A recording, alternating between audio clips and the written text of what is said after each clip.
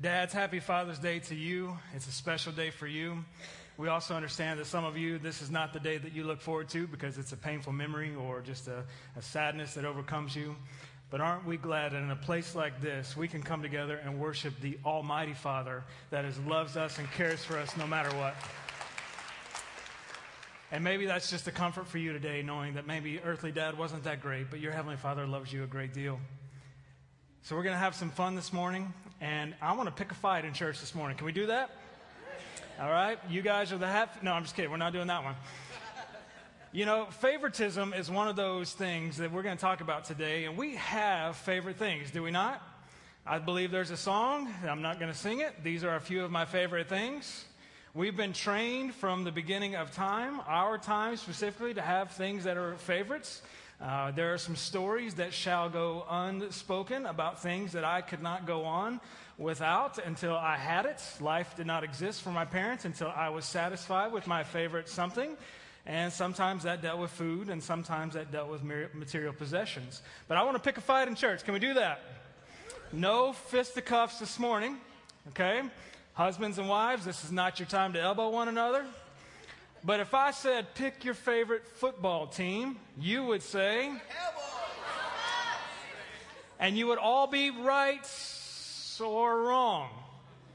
Because if I said roll tide, then I'm going to hear a. If I say go Vanderbilt, then you're going to say. All right, so all these things. Now, what if I said pick your favorite hamburger? Where are we going for the hamburgers?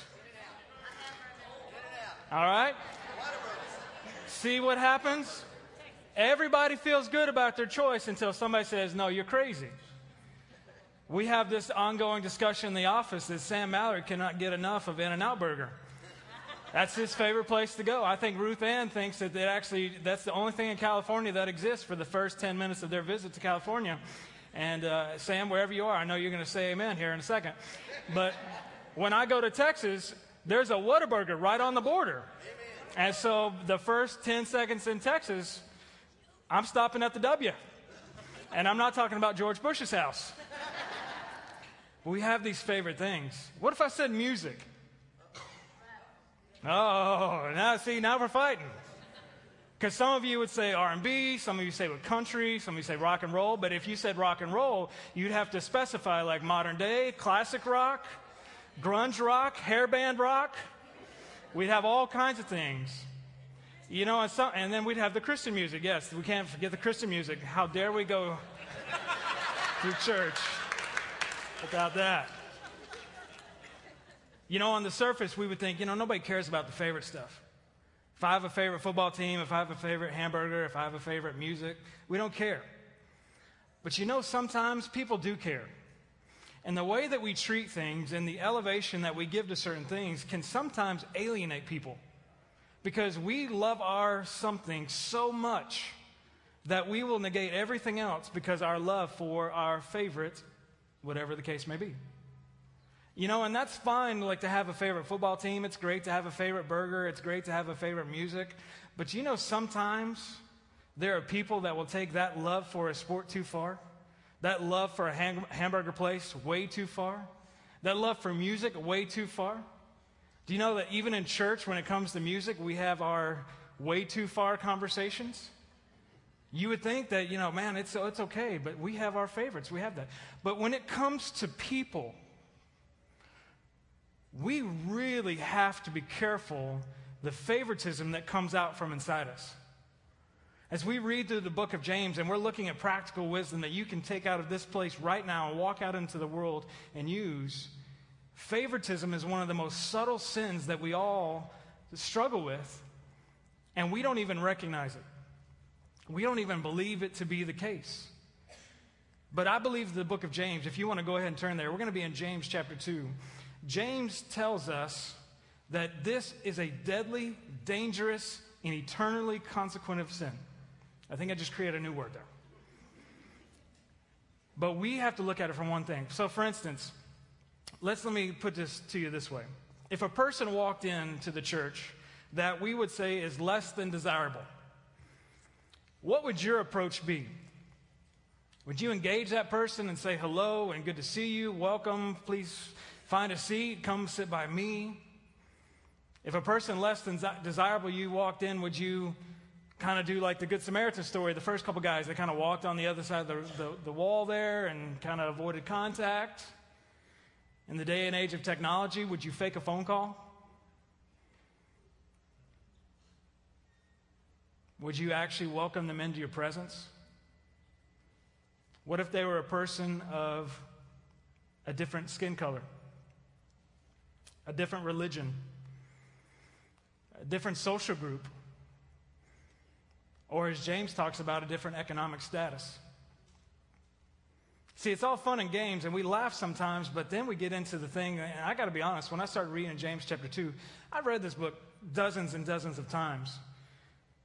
But God began to convict me this week about some of the unspoken favoritism that I've shown in my life just by the way that I engage people. And not knowing that what I'm doing is I'm showing favoritism to my way and my belief and my securities at the expense of other people that need to hear the gospel of Jesus Christ. And as we go through our life, as we look at practical wisdom, one of the things that James says right here at the beginning is, watch out for how you show favoritism. So let's look together in James chapter 2. We're going to read the first few verses together. We'll kind of break it down a little bit as we go. But James chapter 2, starting in verse 1, says, "My brothers, do not show favoritism as you hold on to the faith in our glorious Lord Jesus Christ.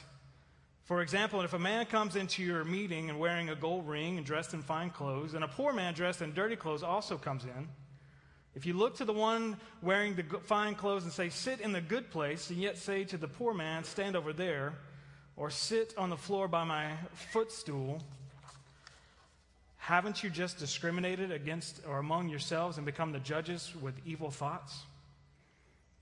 Listen, my dear brothers, didn't God choose the poor in this world to be rich in faith and heirs of the kingdom that he promised to those who love him? Yet you dishonored the poor man. Don't the rich oppress you and drag you into the courts? Don't they blaspheme the noble name that was pronounced over you at your baptism?" You know, I read these first 7 verses. I sometimes have to really question myself. Am I trying to play God? Am I trying to choose who gets to experience the gospel? Am I trying to be God and get to choose who experiences grace and love and forgiveness and mercy, all the while forgetting that God gives that to me daily? I don't possess it. I don't have a bank of it. God gives me and invests in me to invest in others. But if I show favoritism to anyone, regardless of their economic status, regardless of anything that you may want to throw status, if I show favoritism to my people or my way of life or my belief system and not show them the gospel and the love and care of Jesus Christ, I'm sinning. Because what I'm incapable of doing in that moment is looking beyond what is visible. This is not something that's new. Go all the way back to the time where Samuel was anointing David to be the next king. Some of you know that story very well. For those of you who don't, there's this moment in Scripture where the next king of Israel is trying to be chosen. Samuel has been told, "Go find the next king, and I will bring him before you, and you will anoint him, and he will become the king of these people." Samuel goes and finds this family, and he goes and he stands before the dad and the sons, and he says, "Well, bring out your boys, because one of these guys is about to become king of Israel." So like a proud dad, he goes and he picks his sons from the field or from the house, and they come stand before him, and there's the tall one, and there's the athletic one, and there's the well-spoken one, and there's the musically inclined one, and then there's this guy, and all of a sudden he's going through all the sons, and God has not said anything yet. And he looks and he says, is there anybody else? He says, "Well, there's my son David." And so as David is being sent for, God has this moment with Samuel. And he says this in 1 Samuel 16:7. He says, "But the Lord said to Samuel, 'Do not look at the appearance or stature, because I have rejected them. Man does not see what the Lord sees, for man sees what is visible, but the Lord sees the heart.'" As we get into some of these issues of favoritism, we're talking about we're showing favoritism. What we're doing is we're focusing on the outside, and we're not looking at the heart of the person. Some of you have come in this morning and you have been the victim of being favoritized, and you have been the victim of somebody looked at you and said, they're not worthy of the gospel. They're not worthy of God's grace. And I'm telling you that God is here to tell you this morning, you are incredibly worthy of his grace. You are incredibly worthy of his love, because he looks at your heart and he sees the creation that he made, and he loves you. And he wants to be with you. And we as a church, I have to be honest, sometimes we as a church, we have to ask your forgiveness because we have shown favoritism.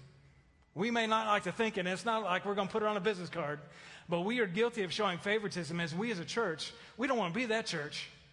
We want to be the church that looks at the heart of people and says, no matter who you are, what side of the tracks you come from, no matter your economic status, your political system, your skin tone, whatever the case may be, we're looking at your heart, and you have a heart that belongs to God. We want to minister to you because we care about what God sees, not what we see.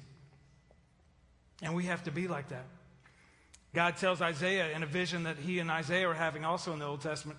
God says, Isaiah, for my thoughts are not your thoughts. My ways are not your ways. This is the Lord's declaration. If I show favoritism to you, then I am not in tune with the Lord's will. I am not in tune with the Lord's heart. And I am in risk of not only eternally damaging you, but myself as well. Friends, those of you who've been in church for a long time, this first point's for you. If we begin to show favoritism to every single person, or we begin to show favoritism to a certain group of people, whatever the case may be, when we show favoritism, we are limiting who God is bringing into our midst and into our lives. We are limiting being able to see what God is doing around us because we can't get past ourselves. And it's amazing if we can get beyond ourselves and into what God is doing. The whole world has just opened up for us.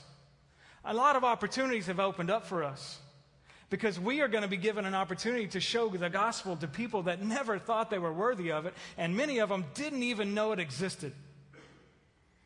And we get to be that. I love the movie Patch Adams. Anybody seen that movie? A long time ago, late 90s movie. Robin Williams, he was one of my favorite actors growing up, at least on the clean movies that he did. But he had this movie, Patch Adams, and I loved it.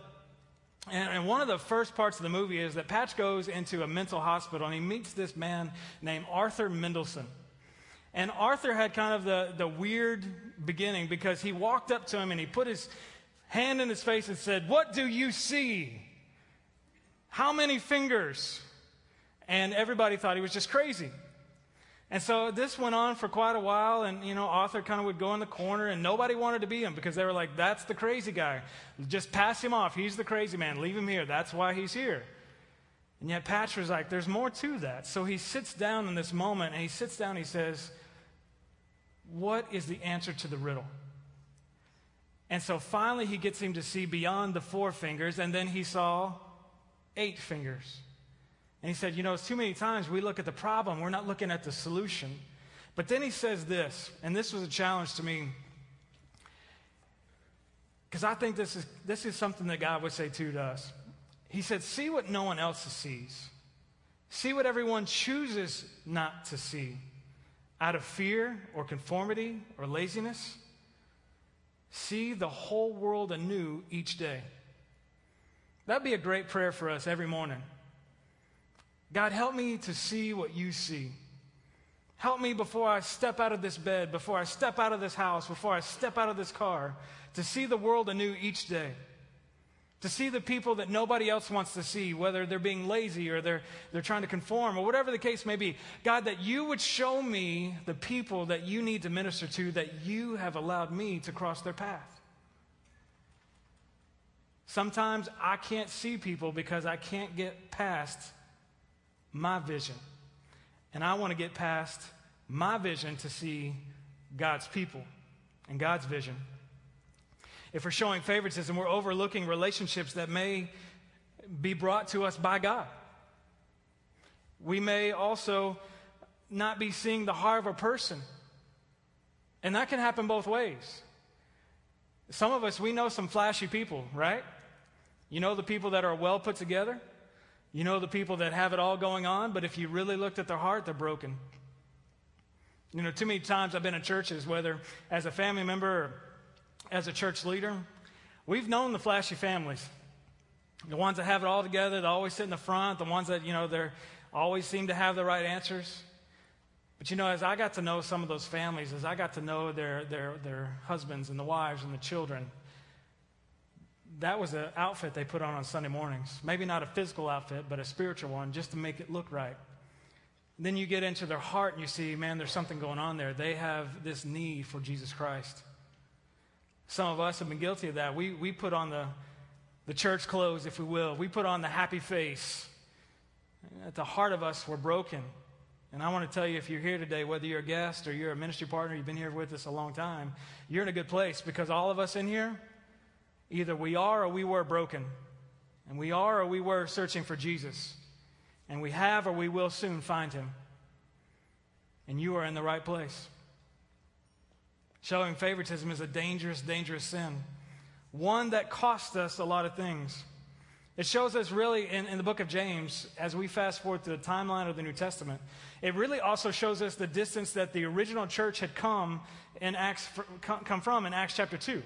Because when the church started in Acts 2, there was the phrasing that is written that Paul writes here, that Luke writes in Acts, and he's talking about the beginning of the church, and he says this. He says, now all believers, this is the first church that ever existed, all believers were together and had everything in common.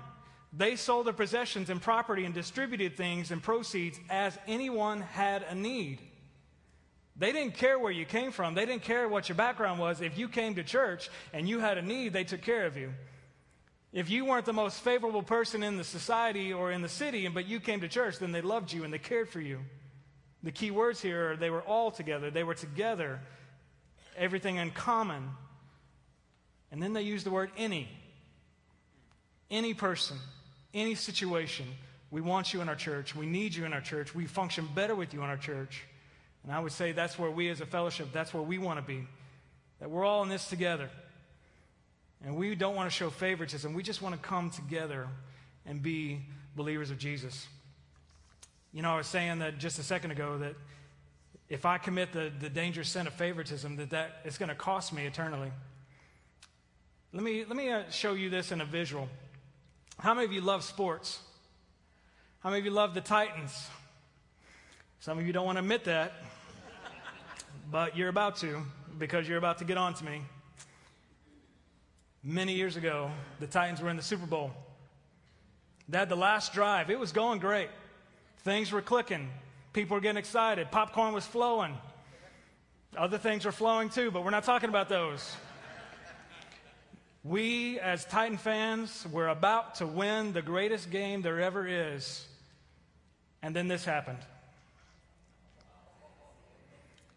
By measurement, it is just over a yard short. That stings, doesn't it? Some of you flash back to that moment where you were, the house you were at, the church you were at, the party you were at. You remember the devastation that felt like when you fell 1 yard short. Yet in Scripture, when we sin and we are absent of a relationship with God, we fall out of His glory by 1. And I want to tell you right now, when it comes to favoritism, my encouragement to all of us, whether we know each other well or we're just getting to know one another, let's don't lose by 1. Let's don't lose by 1 relationship that we should have had.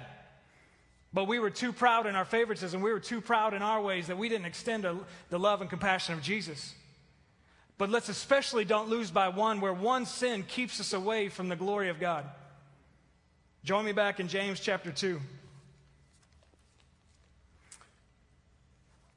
We're going to pick it up in verse 8. It says this. It says, "Indeed, if you keep the royal law prescribed in the Scripture, love your neighbor as yourself, then you are doing well. But if you show favoritism, you commit sin and are convicted by the law as transgressors. For whoever keeps the entire law but yet fails in this one point is guilty of breaking everything. For he who said, 'Do not commit adultery,' also said, 'Do not murder.' So if you do not commit adultery, but you do murder, then you are a lawbreaker." So catch what James is saying here. 1 sin equals breaking the entire law. Just 1. And that one sin that you broke keeps you totally and eternally separated from God. Unless you have a relationship with Jesus Christ, who forgives, who loves, who gives grace, who gives mercy. But some of us, we forget that part. And we kind of compartmentalize our sins, do we not? This one's not so bad. I'm not that guy that just got arrested for breaking out of jail and killing guys. I'm not that bad. God said, don't compare sins. This isn't the comparison game. If you broke my law, you broke my law, and we're eternally separated until you have something that gets you back. And that something is that relationship with Jesus Christ. We have to be careful. It's a tough pill to swallow. One sin, that's all it takes. That's all it takes to be eternally separated from God. I have this vision. I know I share with you often, but I have this vision when I get to heaven that we're all going to be standing in line. We're all going to be in the gathering place, something, and we're going to see the parade of people that are going to go to hell. We're going to watch them. It is going to be devastating to see the people that we came to church with that did not have a relationship with Christ, that failed and missed heaven by one. I don't want that to be for you. I don't want that to be for me. I don't want that to be for anybody else. So if we're breaking God's law, that alone is enough to separate us. But you know, when we show favoritism and we break the law in this particular way, it's not just us that's being damaged. I break God's law because I show the sin of favoritism, but I'm also keeping somebody or a multitude of somebodies from experiencing God's grace because of my pride and my ignorance. So now when they go to hell and I have to watch them, my tears will flow because I missed out on an opportunity because of the sin that was present in my life that I didn't realize at the time. And I'm so grateful, even though this is the weirdest Father's Day message ever, that we are together here saying if we can avoid showing favoritism and we can just love people regardless of what they look like, regardless of what they smell like, regardless of what their economic status or anything about them, we would simply love people, then heaven will be filled with folks that the fellowship helped organize the invitation. And that's the church I want to be a part of. That's the Christian that I want to be. That's the disciple of Christ that I'm demanded to be. I want to be that. The favoritism does not exist. And I got to be honest with you, this is convicting to me. And maybe you're only sitting here getting my week's worth of study, and if that's the case, prayerfully it helps you in some way, but I don't want to be what I just got through reading. I don't want to be that guy. James writes, he says, if you keep the royal law prescribed, love your neighbor as yourself. So the antidote for favoritism, be like Jesus. Sounds simple, right? Sounds easy. Let's just be like Jesus. Anybody have those WWJD bracelets? You might find them at a garage sale for like a nickel. Back in the day, I think you'd get one for like $10. We always ask ourselves the question, what would Jesus do? What would Jesus do? What would Jesus do? Well, let's look at Scripture and see what Jesus would do. James says this in chapter 2, verses 12 and 13. He says, in everything that you say and you do, remember that you will be judged by the law that makes people free. So you must show mercy to others, or God will not show mercy to you when he judges you. But the person who shows mercy can stand without fear at the judgment. To me, there's no better story at this than the relationship that Jesus had with Matthew. An opportunity for somebody to show favoritism, specifically Jesus, to either show favoritism or to show grace and mercy. Jesus says this, and Matthew records his words in chapter 20, verse 28. He says, the Son of Man didn't come to serve, or to come to be served, but to serve, and give his life as a ransom for many. But then Matthew also records the time that Jesus came to his house right after he followed him for the first time. And he says this, I'm going to read it quick. He says, while we were reclining at the table, he, being Jesus, was reclining at the table, many tax collectors, friends of Matthew, and sinners came as guests to eat with Jesus and his disciples. When the Pharisees saw this, they began to ask some questions of the disciples, saying, why does your teacher eat with tax collectors and sinners? Which in itself is a question of favoritism, because it's like, you guys are the favorite sinners, you tax collectors, and then you have the generic sinners over here. But yet, Jesus, you got both of them at the table. What's going on? And Jesus heard this. He looked at them and he said, you know what? Those who are well don't need a doctor, but the sick do. Go and learn what this means, that I desire mercy, not sacrifice. I didn't come to call the righteous, but I came to call the sinners. For us, our calling is those of us that have come to know Jesus Christ as brothers and sisters in the gospel. Our calling is to live a life that we help sinners find Jesus. But not at the expense of we're up here and they're down here, because we have to remind ourselves daily that we still sin.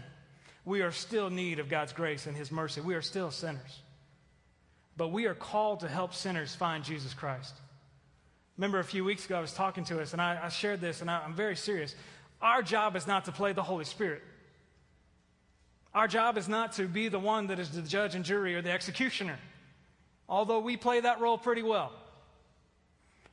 Our job, our responsibility, our calling, let me change the phrasing, our opportunity to live in this world, to have the freedom that we enjoy, the grace that we so enjoy, is so that every person that you know could have an opportunity to come to know Jesus just like you. And if I don't wake up each day thinking that, I'm not sure I'm really following God the way I'm supposed to be following Him. Showing favoritism is a subtle sin that I really hadn't even noticed, but God exposed it to me this week. And I'm praying that maybe God has exposed that in your life. But the great news is that Jesus Christ, and through a relationship with Him, not only can forgive you, but can help you overcome it. And you know me, I like to leave you with some applications, so let me do that this morning. How do we do this? How are we going to move through this? How are we going to get past this? First thing is, we got to pray about it. We need to pray and ask God every day or every moment or every situation that you come across and come in connection with. Every moment, pray and ask God to give you the ability to see beyond your own ability. Ask God at your business that you work, and you got some coworkers that you know do not know Jesus Christ. Help me to see beyond the things that they do that annoy me and into the opportunities that you've given me to share the gospel.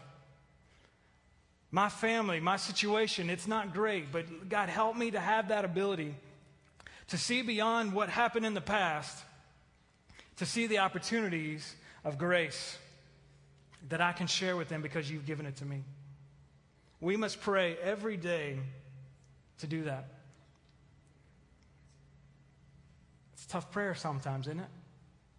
We got to do it. Second thing is to ask for forgiveness where we have broken God's law. You know, I have to admit, I've broken God's law quite a bit in my lifetime. For those of you who thought I was perfect, now you know. But for every time I've broken the law, when I was truly repentant, and I gave that sin over to the Lord, and I said, I need a relationship with you more than I need this sin in my life, this relationship in my life that's leaving me away, this situation that's pulling me away from your grace and your goodness. When I placed my life in God's hands, there was forgiveness, there was love, there was mercy, there was compassion, there was support. There were all the things that I needed, that I was looking for in something else, but yet God had it for me the whole time. I've got to ask God for forgiveness where I've broken His law. For some of you, you need to hear the scripture this morning that says that for all have sinned. So look around you right now. Look around the room. Feel free. Look around. I know there's some pretty people around you. Check them out, everything, whatever you got to do. Okay? Every single person in this room, we've all broken God's law. We all need Jesus. And this morning, if you've broken God's law or you realize that there's some sin in your life that you have never really laid at God's feet, then I encourage you to join us at one of these crosses on the side. If you're in the mezzanine, some folks up there, there's a cross up there, that you would join us this morning in praying together and leave it at the cross saying, God, I've broken your law and I don't want to do this anymore. And through the cross of Jesus, you would find grace and healing and salvation. But you have to be willing to speak up and admit it. And the last one, simply be like Jesus. Show love when you don't feel like being loving. Show mercy when people don't really deserve it. Show grace, giving second, third, fifth, 25th chances. even though they don't deserve it. Why? Because neither did we. As a pastor of a church, as a church leader for a long time, can I just be honest with you? I don't deserve God's mercy. Just because I stand here and I have a microphone, or just because I work here and I get to do some really cool stuff, that doesn't gain me any higher up on the food chain when it comes to the mercy scale. I need mercy just like you do. So let me give it to you just like Jesus gave it to me. Let me be like Jesus for you. Show care and concern. And be Jesus for someone who has yet to meet Jesus. That's an investment in relationship. Let's just real quick here on this one. That's not going to happen. Snap your fingers. Oh, everybody's getting saved and we're all rushing down front. That's going to be a relationship. And for some of you, that's where we're at. We're building relationship. You've got to trust me when I say this.